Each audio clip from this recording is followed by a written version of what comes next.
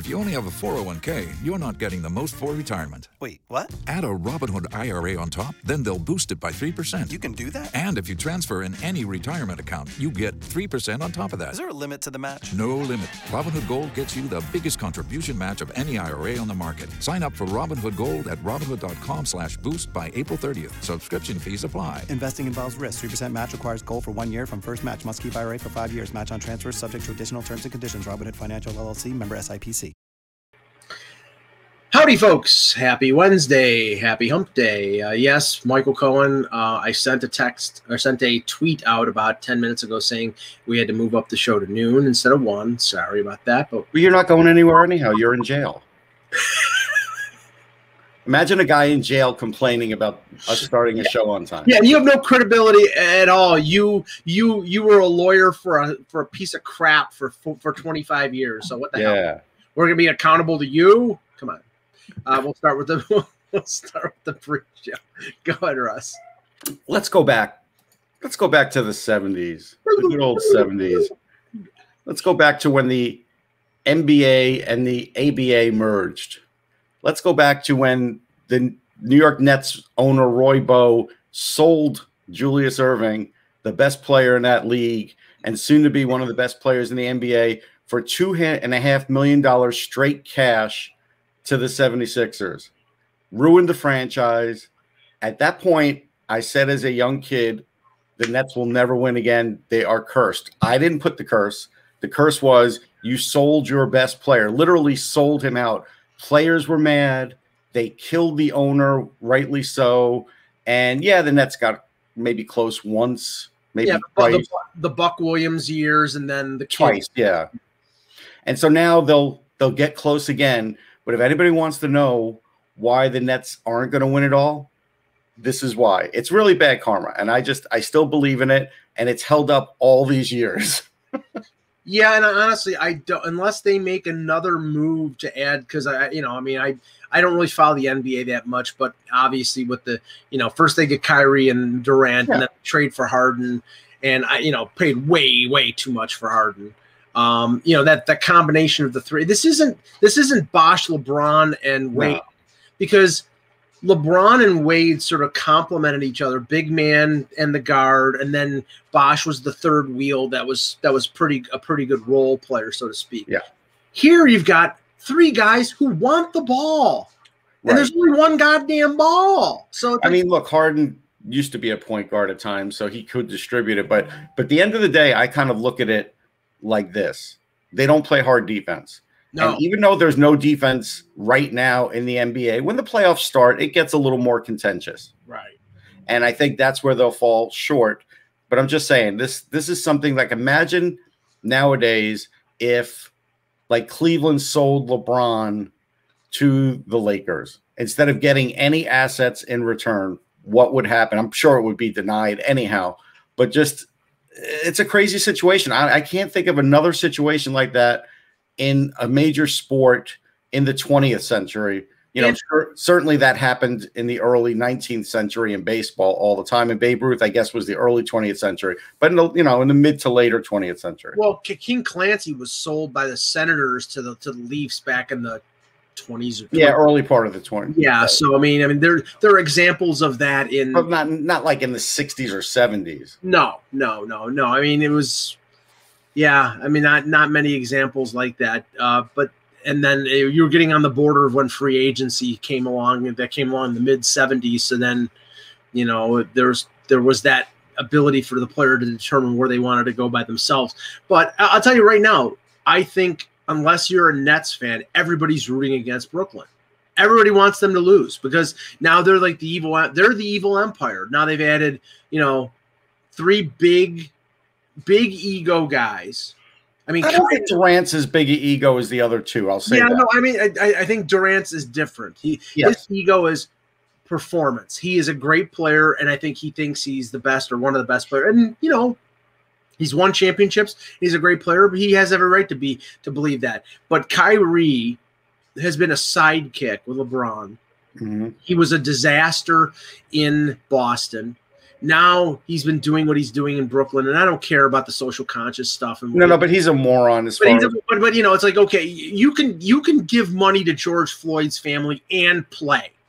You don't have to sit out for a month and expose yourself to COVID at a birthday party and not be socially conscious. It's a load of crap. That's dumb. I will say I can't call Kevin Durant every man, but I did bump into him at a Best Buy in Philly because I went in there and I was going in there before a Flyers game, and he must have just finished practicing with the Sixers, and he was in Best Buy. So there you go. It's tough not to notice a guy who's 6'11". I noticed him right off, like he was leaving, and I just looked straight up, and I was like, "Oh yeah, it's Kevin Durant." You know, yeah. I'd seen him before once at a game when they used to have what was it called? I forget which tournament they called it. It was a pre-college season tournament that they would have at MSG, and Texas played there. And so Kevin Durant was there, so I actually had a chance to see him. You know, wasn't it like the preseason NIT or something like that? Something like that. Yeah. And then they were there, so that's the reason I recognized Durant in the early part of his career. Now, of course, everybody knows who he is. Although, you know, if you collect Kevin Durant rookie cards, I do have one, and they're, you know, what team is he on for his rookie card? Seattle. Yeah.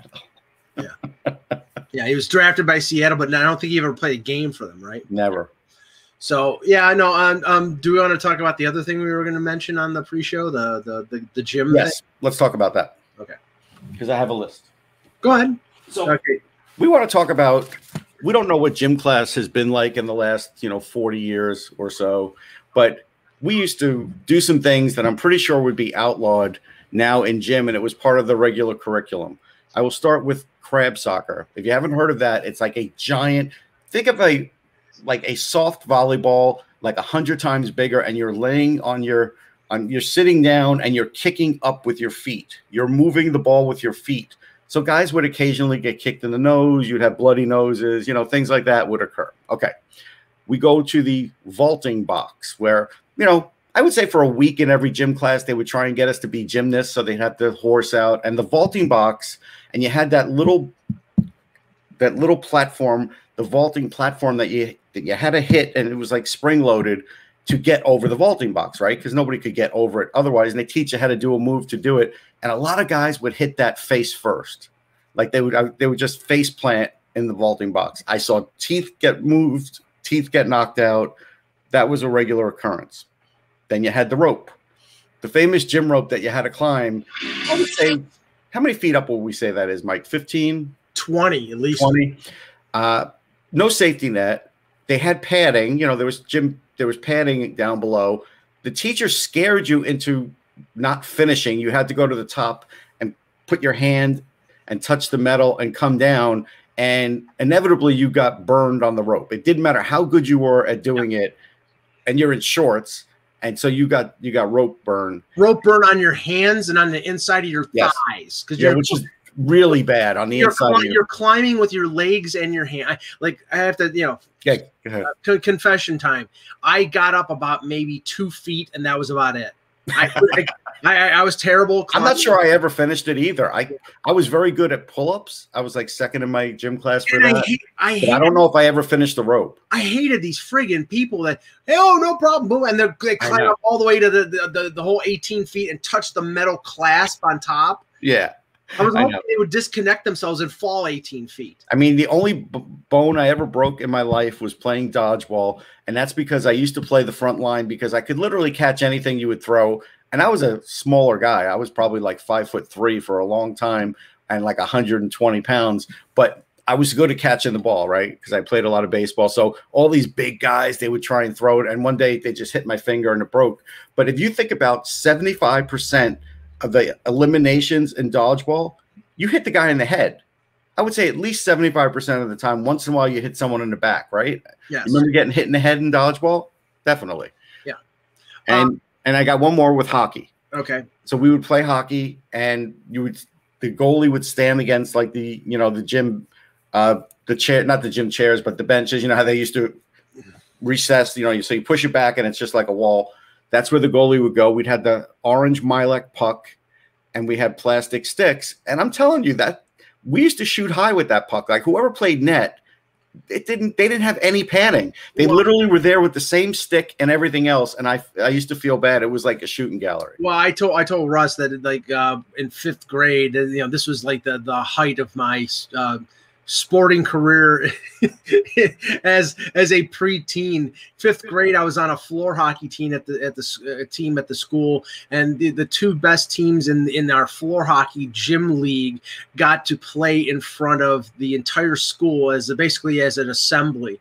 And I was, of course, being the ham that I am. What position were you playing? Normally, I played goal, and I love playing goal. But there was a guy who was a little better than me at playing goal, and I played defense. So the only thing I could do on defense, because I wasn't the fleetest of foot, but I would block shots. Okay. I took advantage of the fact that we were on a gym floor, and I slid and dove in front of every possible shot. So I blocked, and I was getting the oohs and ahs from the crowd, and then I went a little bit too far because the net was set up at the end of the gym with the padding on the walls, and in the corner you had the 2 doors. You had the 2 with the bar and the metal bar in the middle, the 2 and with the exit sign on top. And I got a little too over the top and checked somebody through the door. Can't imagine you getting over the top on anything, Mike. That's really out of character. Let me just share this quickly, and then we'll get started here, because I mentioned this when we were talking about this last night, and I have to share it just for everybody's pain. Watch this guy, and you're talking about the vault. Watch this guy and the mishap that happens. He runs down and boom. And that's off the horse. The horse is very unforgiving. Oh my God. It was, I saw that on like a George Michael sports machine, and they used that thing that was like basically the agony of defeat for that show. Yeah. The vaulting box was a little higher. It did have padding like that did, but the horse, it's all wood, and they're all wood. Like, I'm surprised that guy didn't like break like multiple, like Drew Brees broke multiple ribs. But okay, we'll start the show here. All right. Eck should be joining us any moment. Hello, Hockey World. Today is Wednesday, February 3rd, 2021, the day the music died.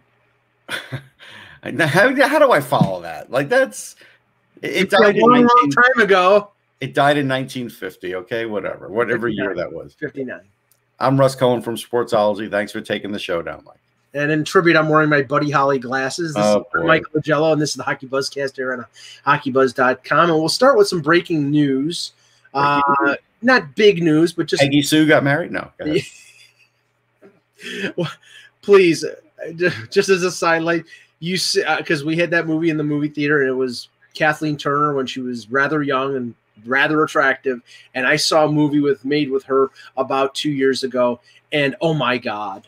How yeah, please. It's just it's a travesty to see how one so beautiful became one not so beautiful. But such is life. I used to be beautiful, well, sometime. Anyway, Braden Coburn has been placed on waivers by the Ottawa Senators. This is not totally unexpected because the Ottawa Senators are, what are they, 1-9-1 now, I think. They lost last night to Edmonton, and Coburn was acquired as part of that sort of salary dump deal, bringing in Paquette and him, and it was trading off the injured players so that Tampa could get under the cap. You know what the old saying is, Mike? They'll be bad with them. They'll be bad without them. Right, and they have young defensemen in their system like Eric Brandstrom, who they might want to get time for. I wonder whether Coburn gets picked up. So will he get picked up? I think there could be a team. I don't think the Flyers will be that team. I know people are going to generally say, would the Flyers do that? I don't think the Flyers are going to do that because I think at the end of the day, he can't play on the top pairing. He might be able to fake being like a number 4 for a few minutes a game, but I don't think they'll do it. So do I think a team will do it? Yeah, I think somebody might. They might look at their long-term projection and say, if we use Coburn 7-8 times in the regular season, but kind of have him hanging around like Remember how St. Louis had Delzato hanging around? Right. And Delzato didn't play a lick in the Stanley Cup. I'm not sure. Did he play in the playoffs at all for them? I'm not sure he did. I don't think he played a game. Right, but somebody might pick up Coburn for those reasons. He was part of their Black Aces. Right. So it's possible someone will do it for that. Now, I'm just looking up Colburn's salary. I think it was but it was less than 2, 1.7. Yeah, 1.7's kind of high now though. But if Ottawa agrees to retain a little, right? If they agree to retain half, you could get a 4th round pick, 5th round pick for Coburn. Right, as an $850,000 defenseman. Yeah. Maybe he gets traded someplace, but at 1.7, I think you're right. I think nobody. 1.7's too high for him. Yeah. Now we'll start with that game because, I have to say, like I said, I feel a little sorry for the Senators because they're just getting it from. For the Senators or their fans? I feel sorry for their fans. Well, I feel sorry for their fans, all 6 of them. No, there's a lot of Senators fans. I know people in Ottawa. You know better than that. Yeah. There's a lot of Senators fans. Joe Innes is a Senators fan. You know her, so yes, I do, and I feel sorry for her. I try to convince her to come over from the dark nobody's side. Coming to the dark side. Yeah, but no, this is the thing. The Senators are 1-8-1. They won. What's that winning percentage now, Mike? What's that winning percentage? 100. It's a 100. Think about the last time you saw a winning percentage like that. 20. I want to Leafs into the season for any team. The Leafs under Ron Wilson, I think, started like 07-1. So I can't really, but okay. But this is the thing. And I heard Dave Poulin on Toronto radio this morning, in terms of asking, why the Senators are playing as badly as they are, and for all the talk that we said during before the season about them, well, they may be better than people think because they brought in, they added Galchenyuk and they brought in Stepan and they brought in Paquette and Coburn. And Poulin was of the opinion that you brought in 8 or 9 new bodies, some of them that probably didn't even want to be there, some of them that, are playing out the final year of their contract. They didn't they didn't come to Ottawa to like, okay, we're going to get the Senators in the playoffs. This is like, the penance they had to pay before getting to free agency. And they did that because they didn't want to rush some of their young kids. And I get that. And I agree with that. But at a certain point, when it's not working, now I think you start to have to think about getting work for your kids. And maybe the Coburn waiver is the first move of that. Yeah, this is still a long-term project. This is the Eugene Melnyk plan of, we're going to be competitive next year because he pushed a date in the future and was hoping for the best. It's not going to happen. They're not going to be a playoff team next year.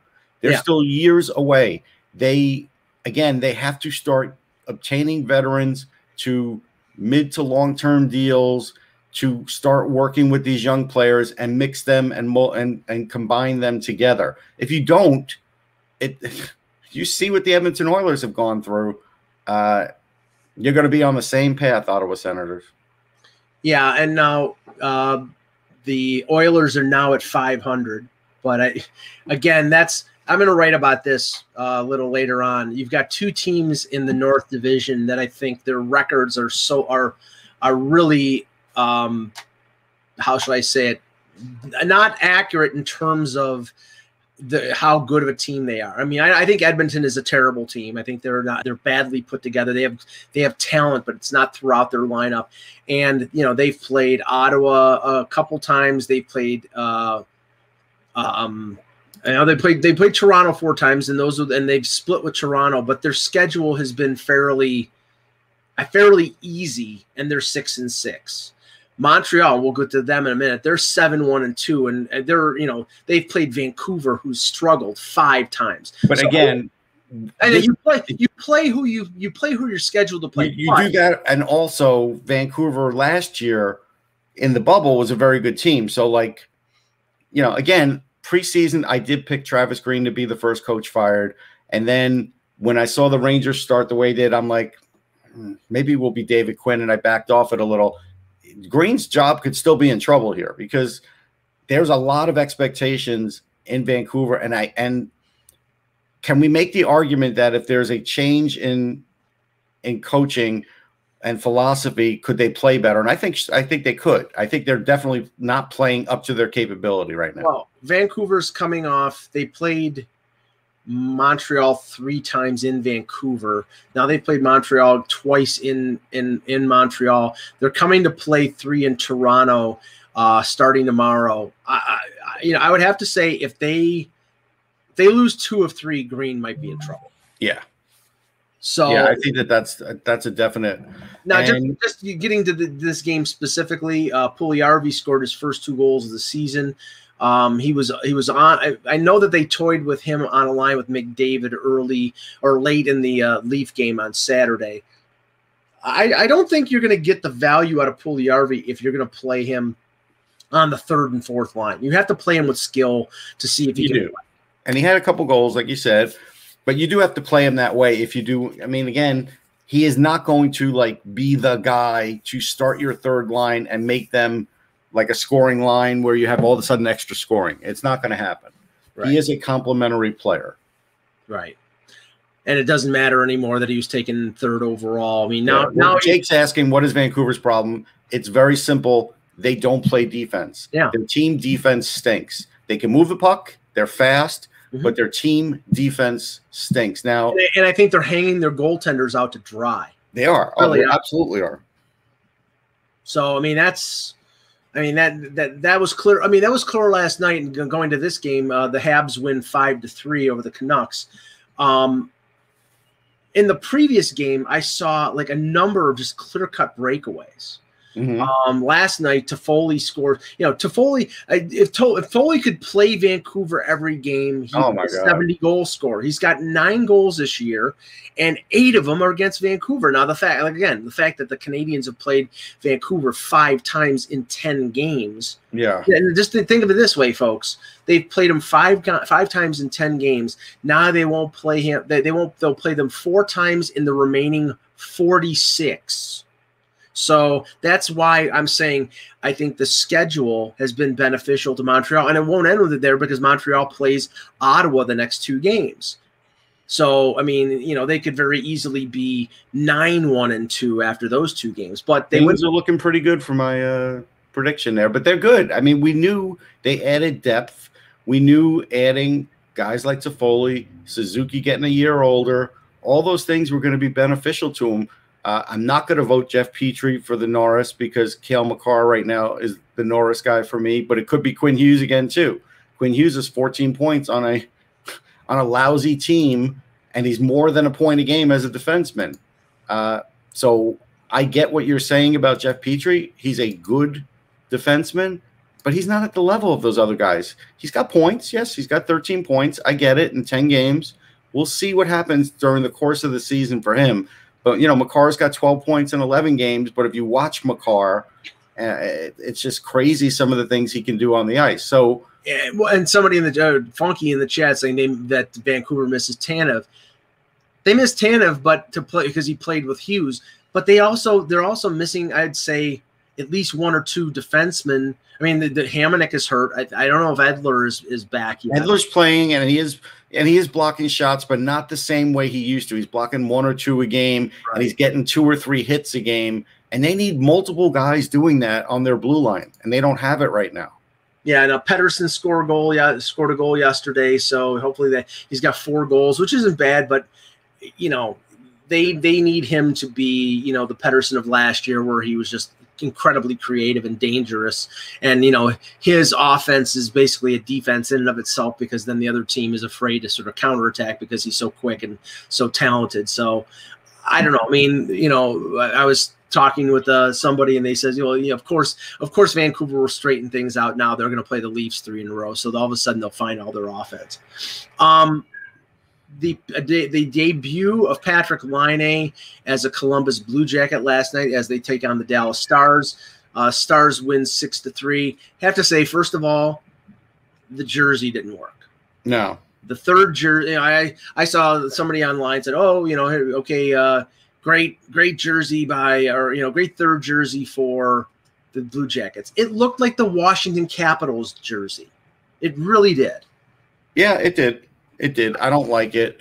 I don't know. Why did they do that? I don't understand. Well, I mean, we know why the league did it. We know that they did it strictly to make some money, but I think they would have been able to make more money if the jerseys had been good. And there have been very few and far between. I know that the LA Kings jersey we saw last night was pretty decent. There was the blue. It was the purple. Forum blue and forum blue and That's gold. what Dave Taylor told me. Yes, and so it was forum blue and gold, and they're beautiful. Yeah, with the Gretzky Kings emblem, and I thought it was good. I thought it was pretty decent. I would get a pillow sham set with that. I'm just saying, I'm not a not a My Pillow set. No, listen, don't go there. He's got his own problem. Yeah, is opening his mouth. That's his problem. But now, Laine played over 20 minutes. He had 2 shots on goal, and two shots. I mean, I get he hasn't played in a while, so people want to give him a little break. That's fine. But I'm telling you, if we're going to talk about Patrik Laine as an all-time goal scorer, I can't tell you how many times guys change teams from other teams, go into a game, and they take, 6, 7, 8 shots. He probably took a few more that didn't hit the net, but I got to tell you, he took one on a one-timer that was as shaky as if I did it. The way the way the stick hit the ice and it like reverberated, Now I checked. I don't know if he's in sync. I don't think Patrik Laine is in sync. I checked in and out on this game, and I had heard that they started him with Alexander Texier as his center, and I'm like, okay, you're not giving him really helping him. No, you're not giving him the pretty good. But I mean, they don't have a number 1 center, but you should probably put him with Max Domi. But if you're not going to do that, then I don't think you're helping out Laine, and I think that eventually he's going to say, "Get me the hell out of here," like half the other people who've been in Columbus say. My answer to Cam is, if you like the Columbus retro, buy it. Anyhow, when my big problem here with Columbus, I'll get off the Laine thing. We will give him a little more of a chance. Yeah, their goaltending stinks. It flat out stinks. Both of them stink, and they're going to have a problem making the playoffs with this goaltending. And that's a complete 180 from last year, because Lickens and Korpisalo were excellent last year. It was a good 1-2 tandem. Korpisalo was lights out against the Leafs and Tampa. I know. So I mean, it's a little shocking, and that's got to be something for Torts, because I mean that's how they're going to win, is good goaltending, good defense, and occasional offense. And they're not getting. They're doing the opposite of that right now, Mike. Yeah, I know. If they're not getting the goaltending, you're not going to generate tons of offense with what they have. I mean, Laine will score goals eventually, but they're just not going to be a team that people are fear.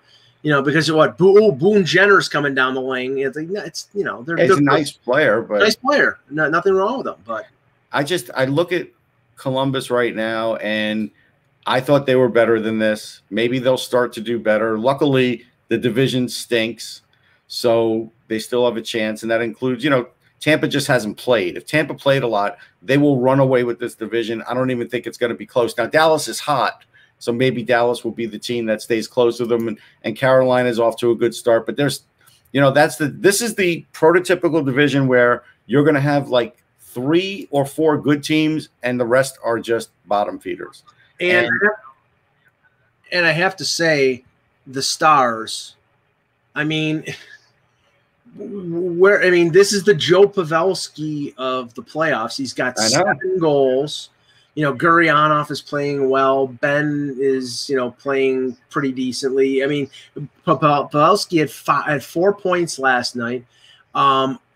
Really, I'm almost ashamed of the prediction I made at the beginning of the year, because I thought there would be a come down in reality from.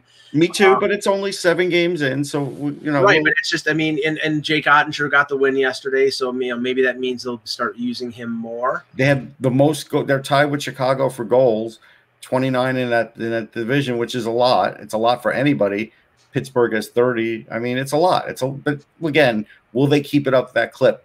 I don't know. But again, I still say, with Carolina, Florida, Dallas, Tampa looking good, Columbus, Chicago, Nashville, Detroit, they're all going to get those wins from them. So it's a 4-team race. This whole division, you could lop off the other 4 teams. I'm sorry if you're a fan of those teams, but you're pretty much going to be able to lop them off, and it's just going to be a matter of when we looked at who comes out on top. When we looked at the beginning of the year, we said this was clearly the worst division.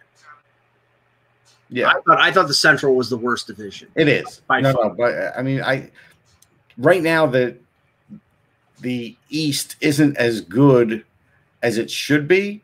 Right. But I think it will get a little better. But this is the worst division, I think.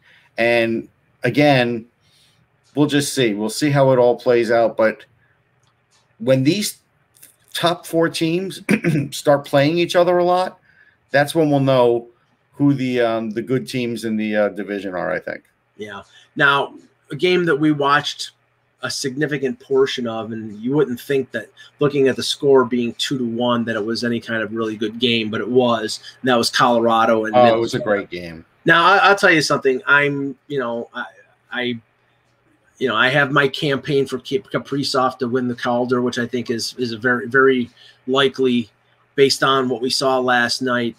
But we've been waiting and we've been talking, you and I and Ak have been talking about Minnesota and these 3 or 4 players who needed to come up and be something for them to be good. Yep. It hadn't happened. Cunnin was one of them and he gets traded. But, it's Jordan Greenway. It's Joel Eriksson Ek. Kaprizov was in the KHL. It was Kaprizov.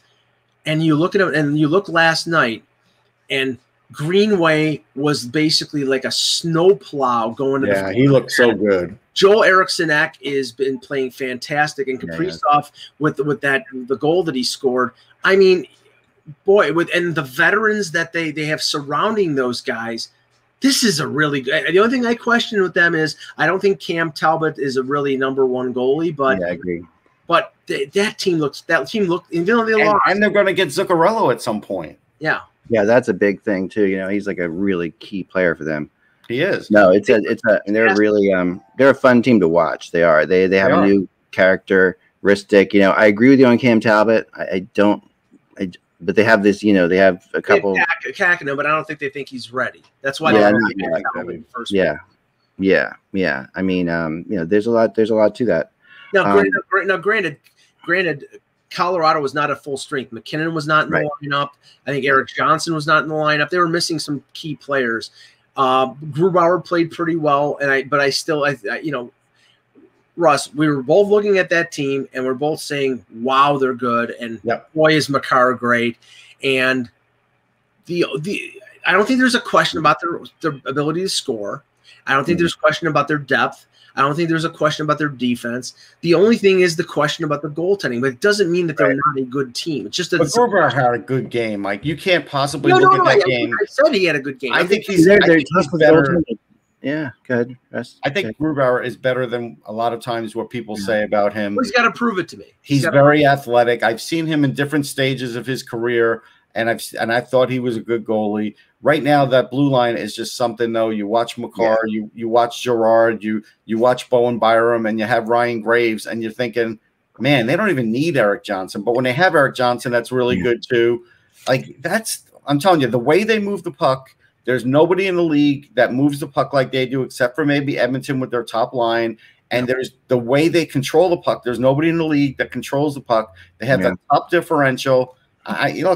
I think them and the Habs are still the best 2 teams, and I'm going to stick with that all year. But I'm just saying, when you look at this team, it's hard to find holes in it. I think the Habs, them and the Habs are the best teams. Yeah, I do, and that's why I picked to go to the Cup this year. So that means something will go wrong, Well, of course, no, but I mean, I picked it. I had a quick question for you guys. Does my microphone sound okay? Yes, you're fine. Yesterday, I was watching the show afterwards a little bit. It was cutting in and out a little bit.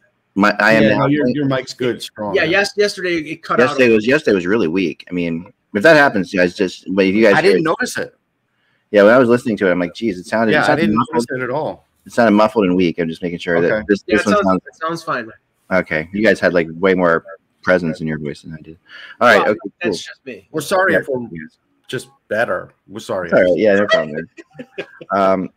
Montreal, I would not put them as one of the best teams in the league yet. I mean, they're strong, but that's a biggie. Well, we were just talking about that. And it's their record says it. Like, what else do you need to see? All right, here's the thing about records, and I want to bring this up because I really do feel it's like I said to you, Russ, before, and because you and I are able to watch the games live, and Mike isn't, we have a really serious advantage there, and we've seen the level of play rise, and in a big way, like a really substantial way, part of that is also because we get to sit closer now. I think that we also get that also helps to see the speed changes, like the speed of the game is way faster when you're lower towards the ice. But also the differences in the speed of the game are way more noticeable. And I think that that's something I've noticed. Like in the first couple of games, there was slower hockey. Now it's the other night against the Islanders was really fast paced hockey at times. Tonight against the Bruins will be the same thing, I'm sure. But I feel as if, every preseason we see like teams like have these great runs, like they like ridiculous preseason runs. We're like, it doesn't mean anything. They're 6-0 in the preseason or whatever. They do this thing. But some teams just like, and those teams, the one thing they have in common usually is they're younger teams with guys trying to make the lineup, newer teams, newer players. And I'm going to say the first 10 games of this season were almost like that. Now, I'm not saying that you won't be able to getting off to that start. It's not going to help you because it is. But I want to see where Montreal is in 20 games, because I think I have a feeling that we're going to see like a regular season thing click in with some of these players, especially some of the older players. You've definitely seen it. Like the best example on the Flyers, at least because of watching him live, whatever, is Giroux. Like Giroux's game between the beginning of the year, he was like, I was starting to think, man, this guy's gotten better. Yes, this guy's totally done. Like, and it's not even points; it's just the things he does away from everything. Well, but yeah, I think that I want to see now because I think the preseason's over, and will those teams be able to hold it as we go? Okay, I think that's fair to say. Well, I mean, the thing is, it's like you were saying, the first 10 games of the regular season in a normal 82-game schedule, and this is why the Leafs always get off to a great start. Everybody's playing sort of like they're figuring out how to play. Right. And defensively, they don't know where they are, and it's wide open, and it's and that's why you see teams like Buffalo sometimes just jump out because they can take advantage of teams. Right.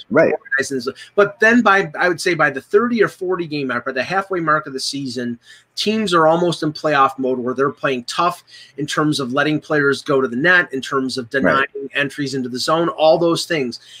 I think that it's probably going to take a little longer this year in terms of now you have 56 games. I think it's going to take probably to the 30 or 35 game mark because these teams had 10-day training camps and no preseason to organize themselves.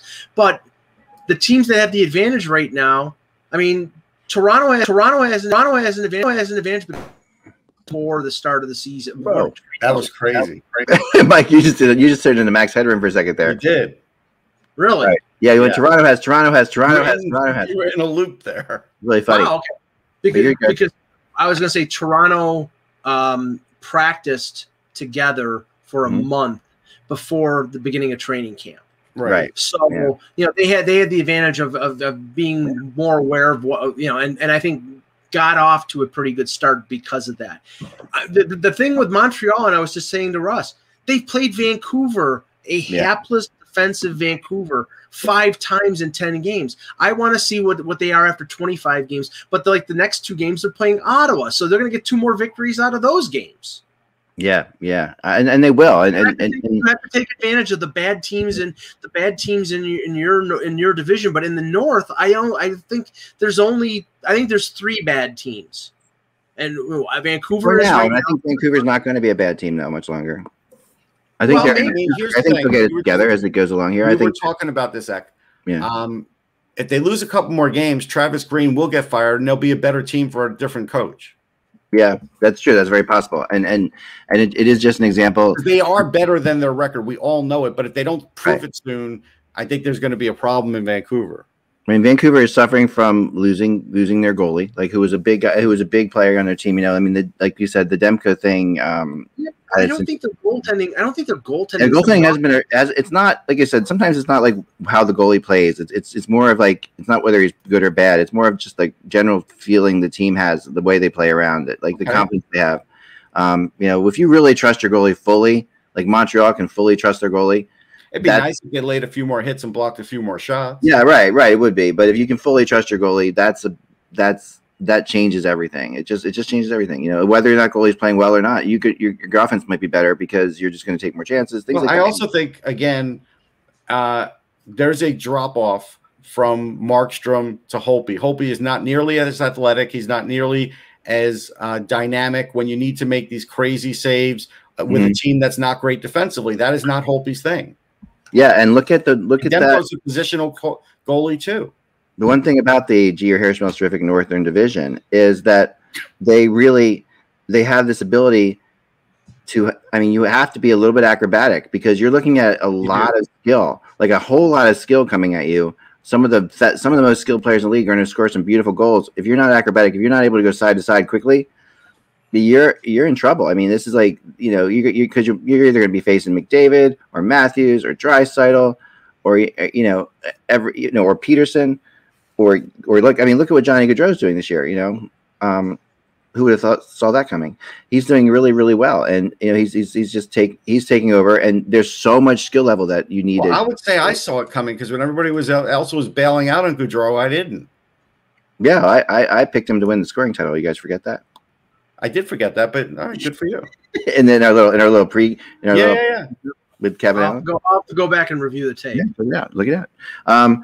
But anyway, so that this is the bigger problem, Mick. Yeah. Even for Holtby, right now he's at an 896, but he has already had to make 189 saves. Right. That is probably like third in the league. Koskinen is first for the shots against. That's too much. Holtby can't do that for a whole season. That's a lot. He's not that guy anymore. Yeah, I agree with you. Unfortunately, he shouldn't. I mean, Demko should be pretty much a 50-50 team, I think. They should be, but I don't know if they are. Yeah, and then when it gets down to it in the playoffs and the pressure and everything like that, what will they be in the pressure wins? I mean, it is a bizarre division. I mean, look at like Edmonton, just they're racking up points like crazy against Ottawa. Go and play Ottawa. Everybody racks up points. Everyone racks. Yeah, but I mean, those guys particularly, like their winning percentage is 100. Yeah, the scoring title. The scoring title is like, if with McDavid playing Ottawa that many times is just his, there's no. Yeah, the Art Ross, but I will ask you about this. So I was asked about this on Sirius yesterday, and I felt like it was a legit question from them, and it made me think for a minute, and then we sort of broached it a little yesterday, or not yesterday. Mike and I were doing it offline, and here's the thing. So when you're in that division now, there's this high Canadian concentration of players, reporters, and stats. Yep. I feel like there's going to be some insulation going on there as to voting around the league for the rest of the awards. That's a really good point. And I do feel that because, again, I feel a little isolated just from watching some of the other teams, and I'm making it my business to do it. But you have to admit, the way these divisions are, it's easy to get lost in the East or easy to get lost in the Central or right, Mike? I think it's easy to get lost in these divisions. Yeah, I mean, I know that like I've heard reporters who cover the Leafs saying that they're really fighting to watch other divisions because they're just everything is Winnipeg, Calgary, Montreal, Vancouver. That's all they have to concentrate on is 6 other teams because that's the teams that the Leafs or the other teams in the division are playing. So it's natural. But the only thing I think is, if you're using Petrie and Makar as an example, even though Petrie plays for Montreal, he's an American. Makar is a Canadian. And he's playing for a team that everybody thinks is one of the best teams in the league. So that might eventually balance things out. And plus, do you think Jeff Petrie's going to be leading the Canadians in scoring at the end of the year? No. This is, like I say, this really feels like, when you look at the stats, it really feels like a preseason statistic thing. Like it feels like you're looking at the stats at the end of preseason. And you're like, wow, that's real. Petrie? Nah, he's not going to get, So that's why you got to see how this plays out. Like I really feel as if that's the case. In his career, I think the leading goal scorer in October. You remember Brian Savage, who played for the Canadians? He was always in the top 10 in scoring in October, and then he would drop off the face of the planet. Oh yeah, I mean he would kill it in preseason too. Like it was because remember having your hockey drafts and sitting there and you're looking at the preseason stats and. I was always a sucker for that. Like I would always. Oh, you would do that. I would bite too far into it. I'm like, man, he's doing, and I'd always get screwed. As a kid, I remember that so many times. Drop him in November. That's what shit. Yeah, and I'm still, I have to say, still a sucker for preseason sometimes because in my predictions, if you look back, I tend to be very good the first couple months of the season. Like there'll be surprising things that are at the top, the teams are doing that I predicted to do well, but eventually. They don't. Like, but in the beginning of the season, I tend to have this like, and I don't know why. This isn't a regular season. It's not. It's very different. And the schedule is going to show that more and more. Like we've probably, I don't have a number, but I'm going to say fights are on the rise by like 15%, 20% already. Yeah. Because these teams are playing each other so much. And we saw about that. That's really good one. That's a really good question because a really good point. And I want to talk about the dynamics of a hockey fight in an empty building. I've been thinking about this a lot lately. Like okay, so this, for all intents and purposes, Russ, we are watching men's league games. Like we're watching the best men's league in the world. In the sense that there's no fans, right? The sense that there's no, like, if you ever sat, gone to a men's league game or whatever, or even some of the World Junior games, especially in Buffalo. Right. So to me that there's that, so you're watching these, and men's league fights. It always amazes me when you see guys like get into a fight, a men's league game, like, or they usually get, obviously there's no fighting allowed in those leagues, but they get kicked out of the league often. But you'll see it. But the emotion of like, when you can yell from the bench, to your guys fighting, or they can hear everything you're saying and all that stuff that's going on. I wonder the dynamics of fights in empty buildings and how they're that. Still trying to sell this to us, that there is a big lift for the team, and maybe Simmons did it once for the Leafs.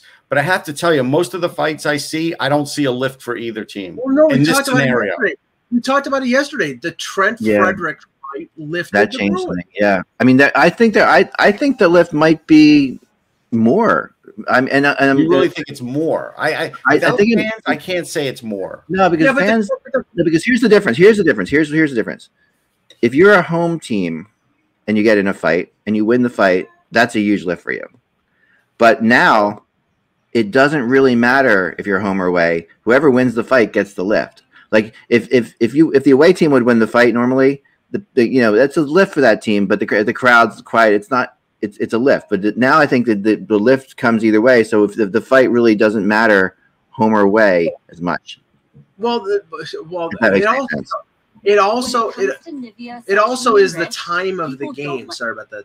There's something going on in the background. Mm-hmm. It's also the time of the game. Like, okay, Simmons' fight with Sherratt in the opener against Montreal was when the Leafs were down, I think 3-1 in the second period. They scored a couple power play goals. He got there was a penalty on an additional penalty. They got a power play goal. They tied up the game. They ended up winning the game in overtime. And every player on the Leafs after it said it was a turnaround. Frederick got in the fight with Wilson. It was 3-2 Washington in the third period. Boston scored 3 goals. They won 5. I think that it's the time of the game. And sometimes it doesn't even matter who wins the fight. If it's basically, if you're behind and some guy gets into a fight, and even if he loses the fight, it shows that there's some fight in the team. Yeah. I think the time of the game is meaningful as much as who wins. No, I think the time of the game matters. Here, I've got a fight log, and right now, this is only from the 23rd. So there have been a ton of fights. Right. Tyler Myers, Joel Edmondson, first period. Yeah. Nathan Blow, Michael Haley, first period. Roussel and Watson was third period in that game when it's just third period. Zach McEwen, Austin Watson, third period. Mark Stone, Falk, second. Sherratt and Kachuk was a third. Foligno and McDermott is a first. McEwen and Brady Kachuk was a third. Yanni Gord and Dante Fabro was a third. Patrick Maroon and Boris Morieski was a second. Getzlaff and Clifford the first. Howden and Kasperi Kapanen the first. That Wilson one was the third. Last night, Comper and Rao was a second, and McDermott and Delorier is also a first. So I will preface it and say the first period ones aren't doing much for their teams at all. No, the dynamic between a first period fight and a third period fight. I think Mike's right about that. Is very different. There's a different dynamic there. A fight from a first period could be a carryover in the back-to-back games. That's possible. And when it's a fight, and when it's a fight between McDermott and Delorier, 2 fourth-line grinders, nobody really cares. But when a guy gets legitimately beaten in a fight, and there's no fans in the arena, I think that affects you. I think that affects your bench, and I think that affects everything. Well, McDermott won that fight against Delorier 93%. They lost the game. Yeah. I mean, I'm not to say it's going to. I know, but I'm just saying. I just think we can all debate the impact fights have on games, but in general. But I think that it is fascinating to watch a fight in an arena where there are no fans. Because in my opinion, part of the fight thing was the fans. That was why you fought in a way, was to get the fans going or knock the fans back, or whatever you were trying to do. That had an element to it. Without that, it's just pure hatred and anger. And you're not going to see staged fights without fans. I think that's the other thing too. I think stage fights also have to do with fans. I really do. I think that also plays into it.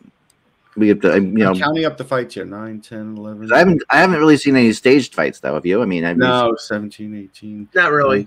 20, 21, 22. There's about 25, 26 fights already. That's a lot. So a ton of fights. 24 fights in 3 weeks. Yeah, and the fights down. Every year they come down. Every year they come down. So this year they're going to go up. No, but they're going up. Yeah. This year they're going to go up even more because you're having teams playing each other double the times that they normally do, and these are teams that are going to potentially play each other in the playoffs. You're gonna see an increase, a notable increase. And honestly, that's the hockey I grew up on. I don't think it's bad. No, I don't think it's bad either. So Earl in the chat room says, "Well, Delorier set a good tone with the Ducks for the fight, but he lost the fight." So we're just talking about guys who won or lost the fight. But X, right, sometimes when a guy fights and he's not going to win, yes, the team could get fired up, but Delorier fights. It's not like a guy that doesn't fight. That was a legitimate loss to another heavyweight, basically. Right. It was two heavyweights. When you like, if Travis Konechny fights a heavyweight, if he fights Tom Wilson, your team's going to get a lift because they know he's going to get slaughtered. Right. We haven't. Now, the interesting things about this rivalry is we haven't seen some of them yet, really. Right. Well, Edmonton and Calgary haven't played yet, I don't think. They play Saturday. Yeah, they haven't played yet. Their first one is, do they play Saturday and is it Sunday? I'm not sure. They play. Oh, they just have a one-off on Saturday. That's really interesting. Yeah. They have a one-off on Saturday, and then I'm looking at Edmonton's schedule. I'm looking at Calgary's schedule right now to see when they play Edmonton again. And they'll play till the 19th of February, where they play back-to-back the 19th and 20th. So, we haven't seen the Devils in yet. They're in next week. Yeah, Toronto and Montreal played opening night, and they haven't played since. Yeah. Right. Here's an interesting thing about the Edmonton-Calgary 19th and 20th. It's back-to-back nights, but in opposite buildings. No, they don't have to travel. It's a home and home. Right. It's a home and home game. It's a home and home, regular home and home series. But we have that's another dynamic. Well, that's a baseball dynamic that now you have in hockey. Yeah. So when we happen in hockey once in a while, like the Rangers and Bruins have done that. But it does happen. That's like Buffalo and Toronto playing a home and home. All they have to do is get here. They can actually get on a bus because it's not 8 hours. I'm not understanding the bus. Even more so with the Philly area. I know about the bus. I know. In our area around here, it's even more so because in the Philly area, my gosh, there's on a bus in Seattle, but Mike forgets anyhow.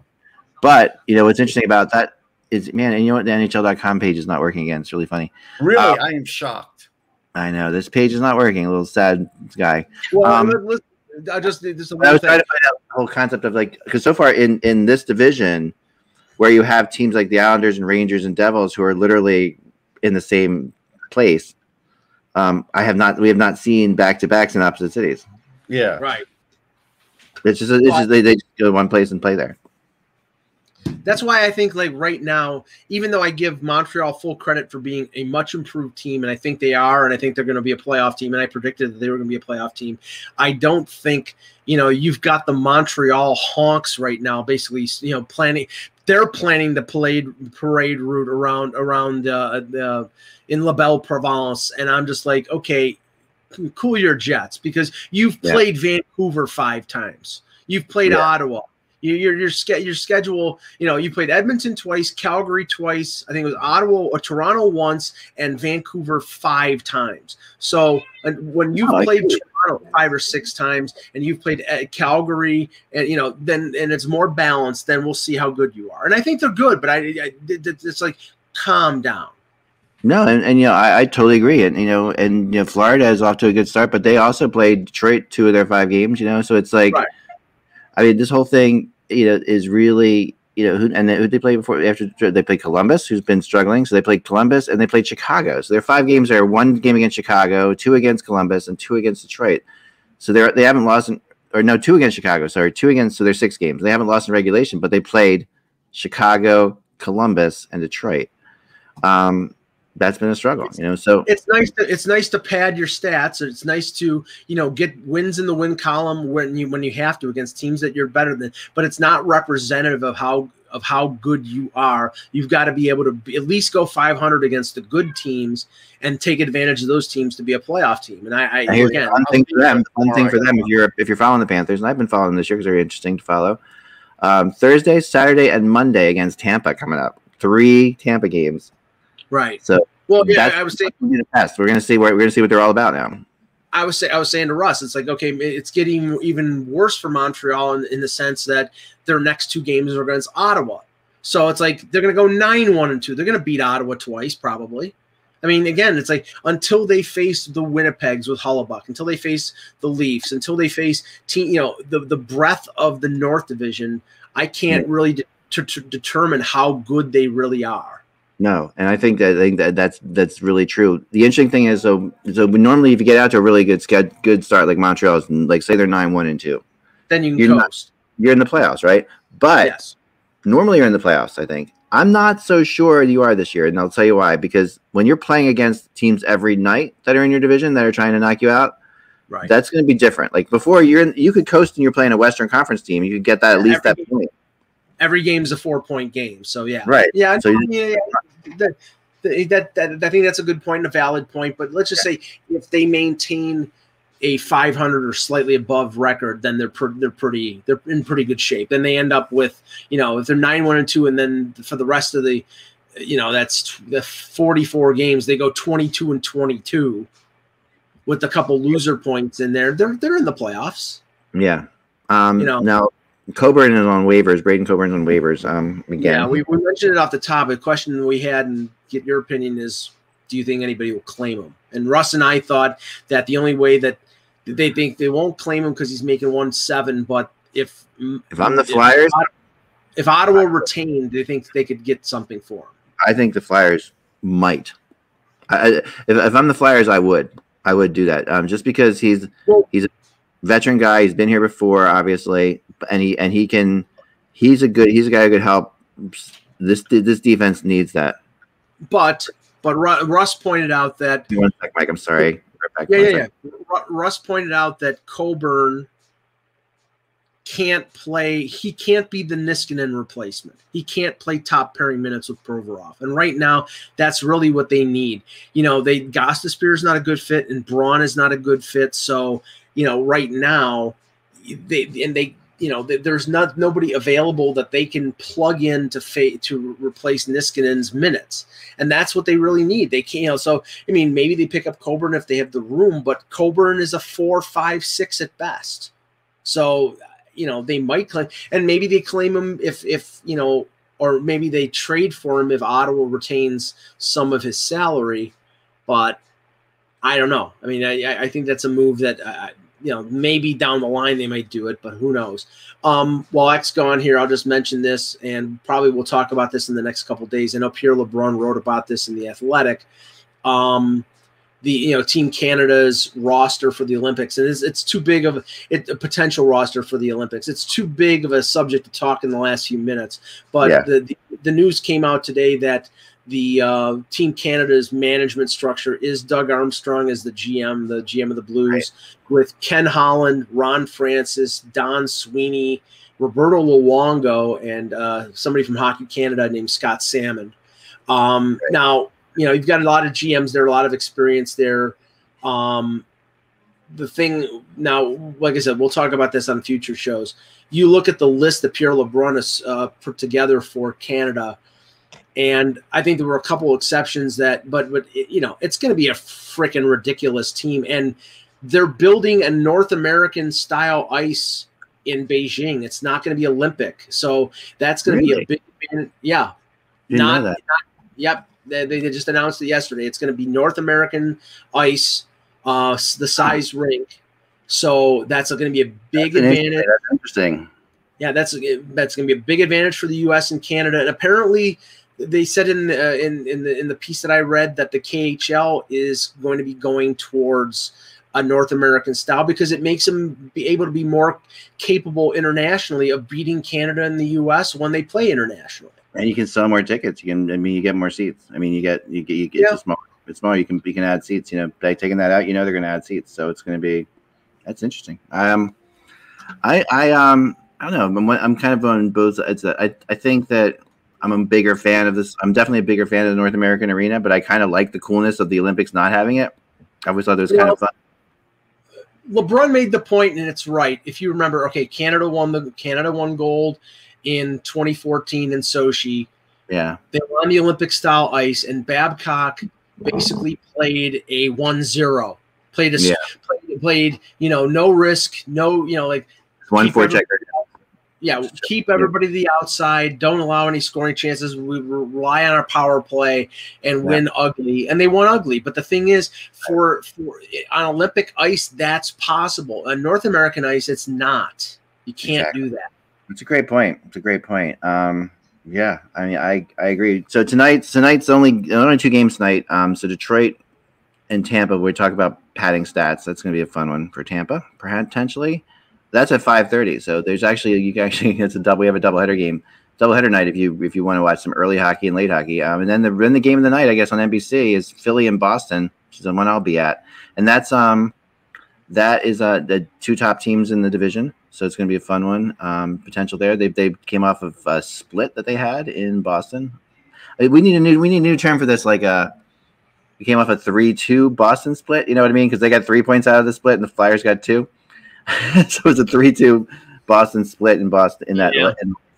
Yeah, it's difficult to really, they lost, but they got 3 of a possible 4 points. It's like it is a 3-2 split, and I think that's how we should refer to it.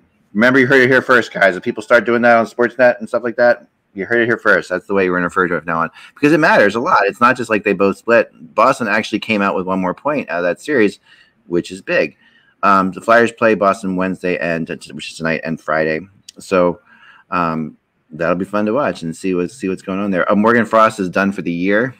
He had shoulder surgery. It was a dislocated shoulder. So, but that's a loss because I think he would have, been in their lineup and maybe helped out in the bottom 6. I mean, I was in the 2 games I got to see him play. The 1 game I saw him live in. Actually 2 games I saw him live and just really super impressed with this kid. Like he's they're all kind of different, the newer kids. Like at first I was Farabee and Frost trying to figure out they're both like similar in some ways and different in other ways. And it took a while for me to like grasp what was different about them. But really what is kind of different is like Farabee's more of Couturier-ish. He's not Couturier, but he's got more of Couturier type things in him, where he's smart all over the ice and he makes good plays and he makes to shoot more than Couturier, which is good. Frost is definitely a Giroux clone. Like that is what he is. He's very Claude Giroux like. Yeah, Frost I think he has the combination of the speed and the hockey IQ. The questions with him were always early on in his junior career was getting stronger. I think he has gotten stronger, and true. It's the same question. And now, it's going to be like probably a 6 to 7 month recovery period, which would put him basically back for training camp next year. That's probably why they figured, okay, have the surgery now and don't try to get him through the year. So he'll be back. I mean, I think next year he's going to be a force on the team. Like I think you'll see him as like a guaranteed roster player, and because he was working. If he had played this year, he would have definitely worked himself into that. Because even though he was an injury replacement, there's no question in my mind that he is he's ready for the NHL. He just needs to, now this is a really tough loss for him for sure. It's got to be incredibly frustrating for him. And that's all the time we have for today, guys. So thank you very much. If you want to check out my blog today on Darcy Kemper, I'm going to touch base on that. I've been looking around to try to find out who's interested in him. And we talked yesterday who I think should be interested in him, which is Toronto. And if you wanted that debate, but they're not. If you wanted that debate, you can look at it yesterday. Not yet, at least. And then Columbus, Toronto and Colorado is a team we all think should be interested in. That would make a lot of sense.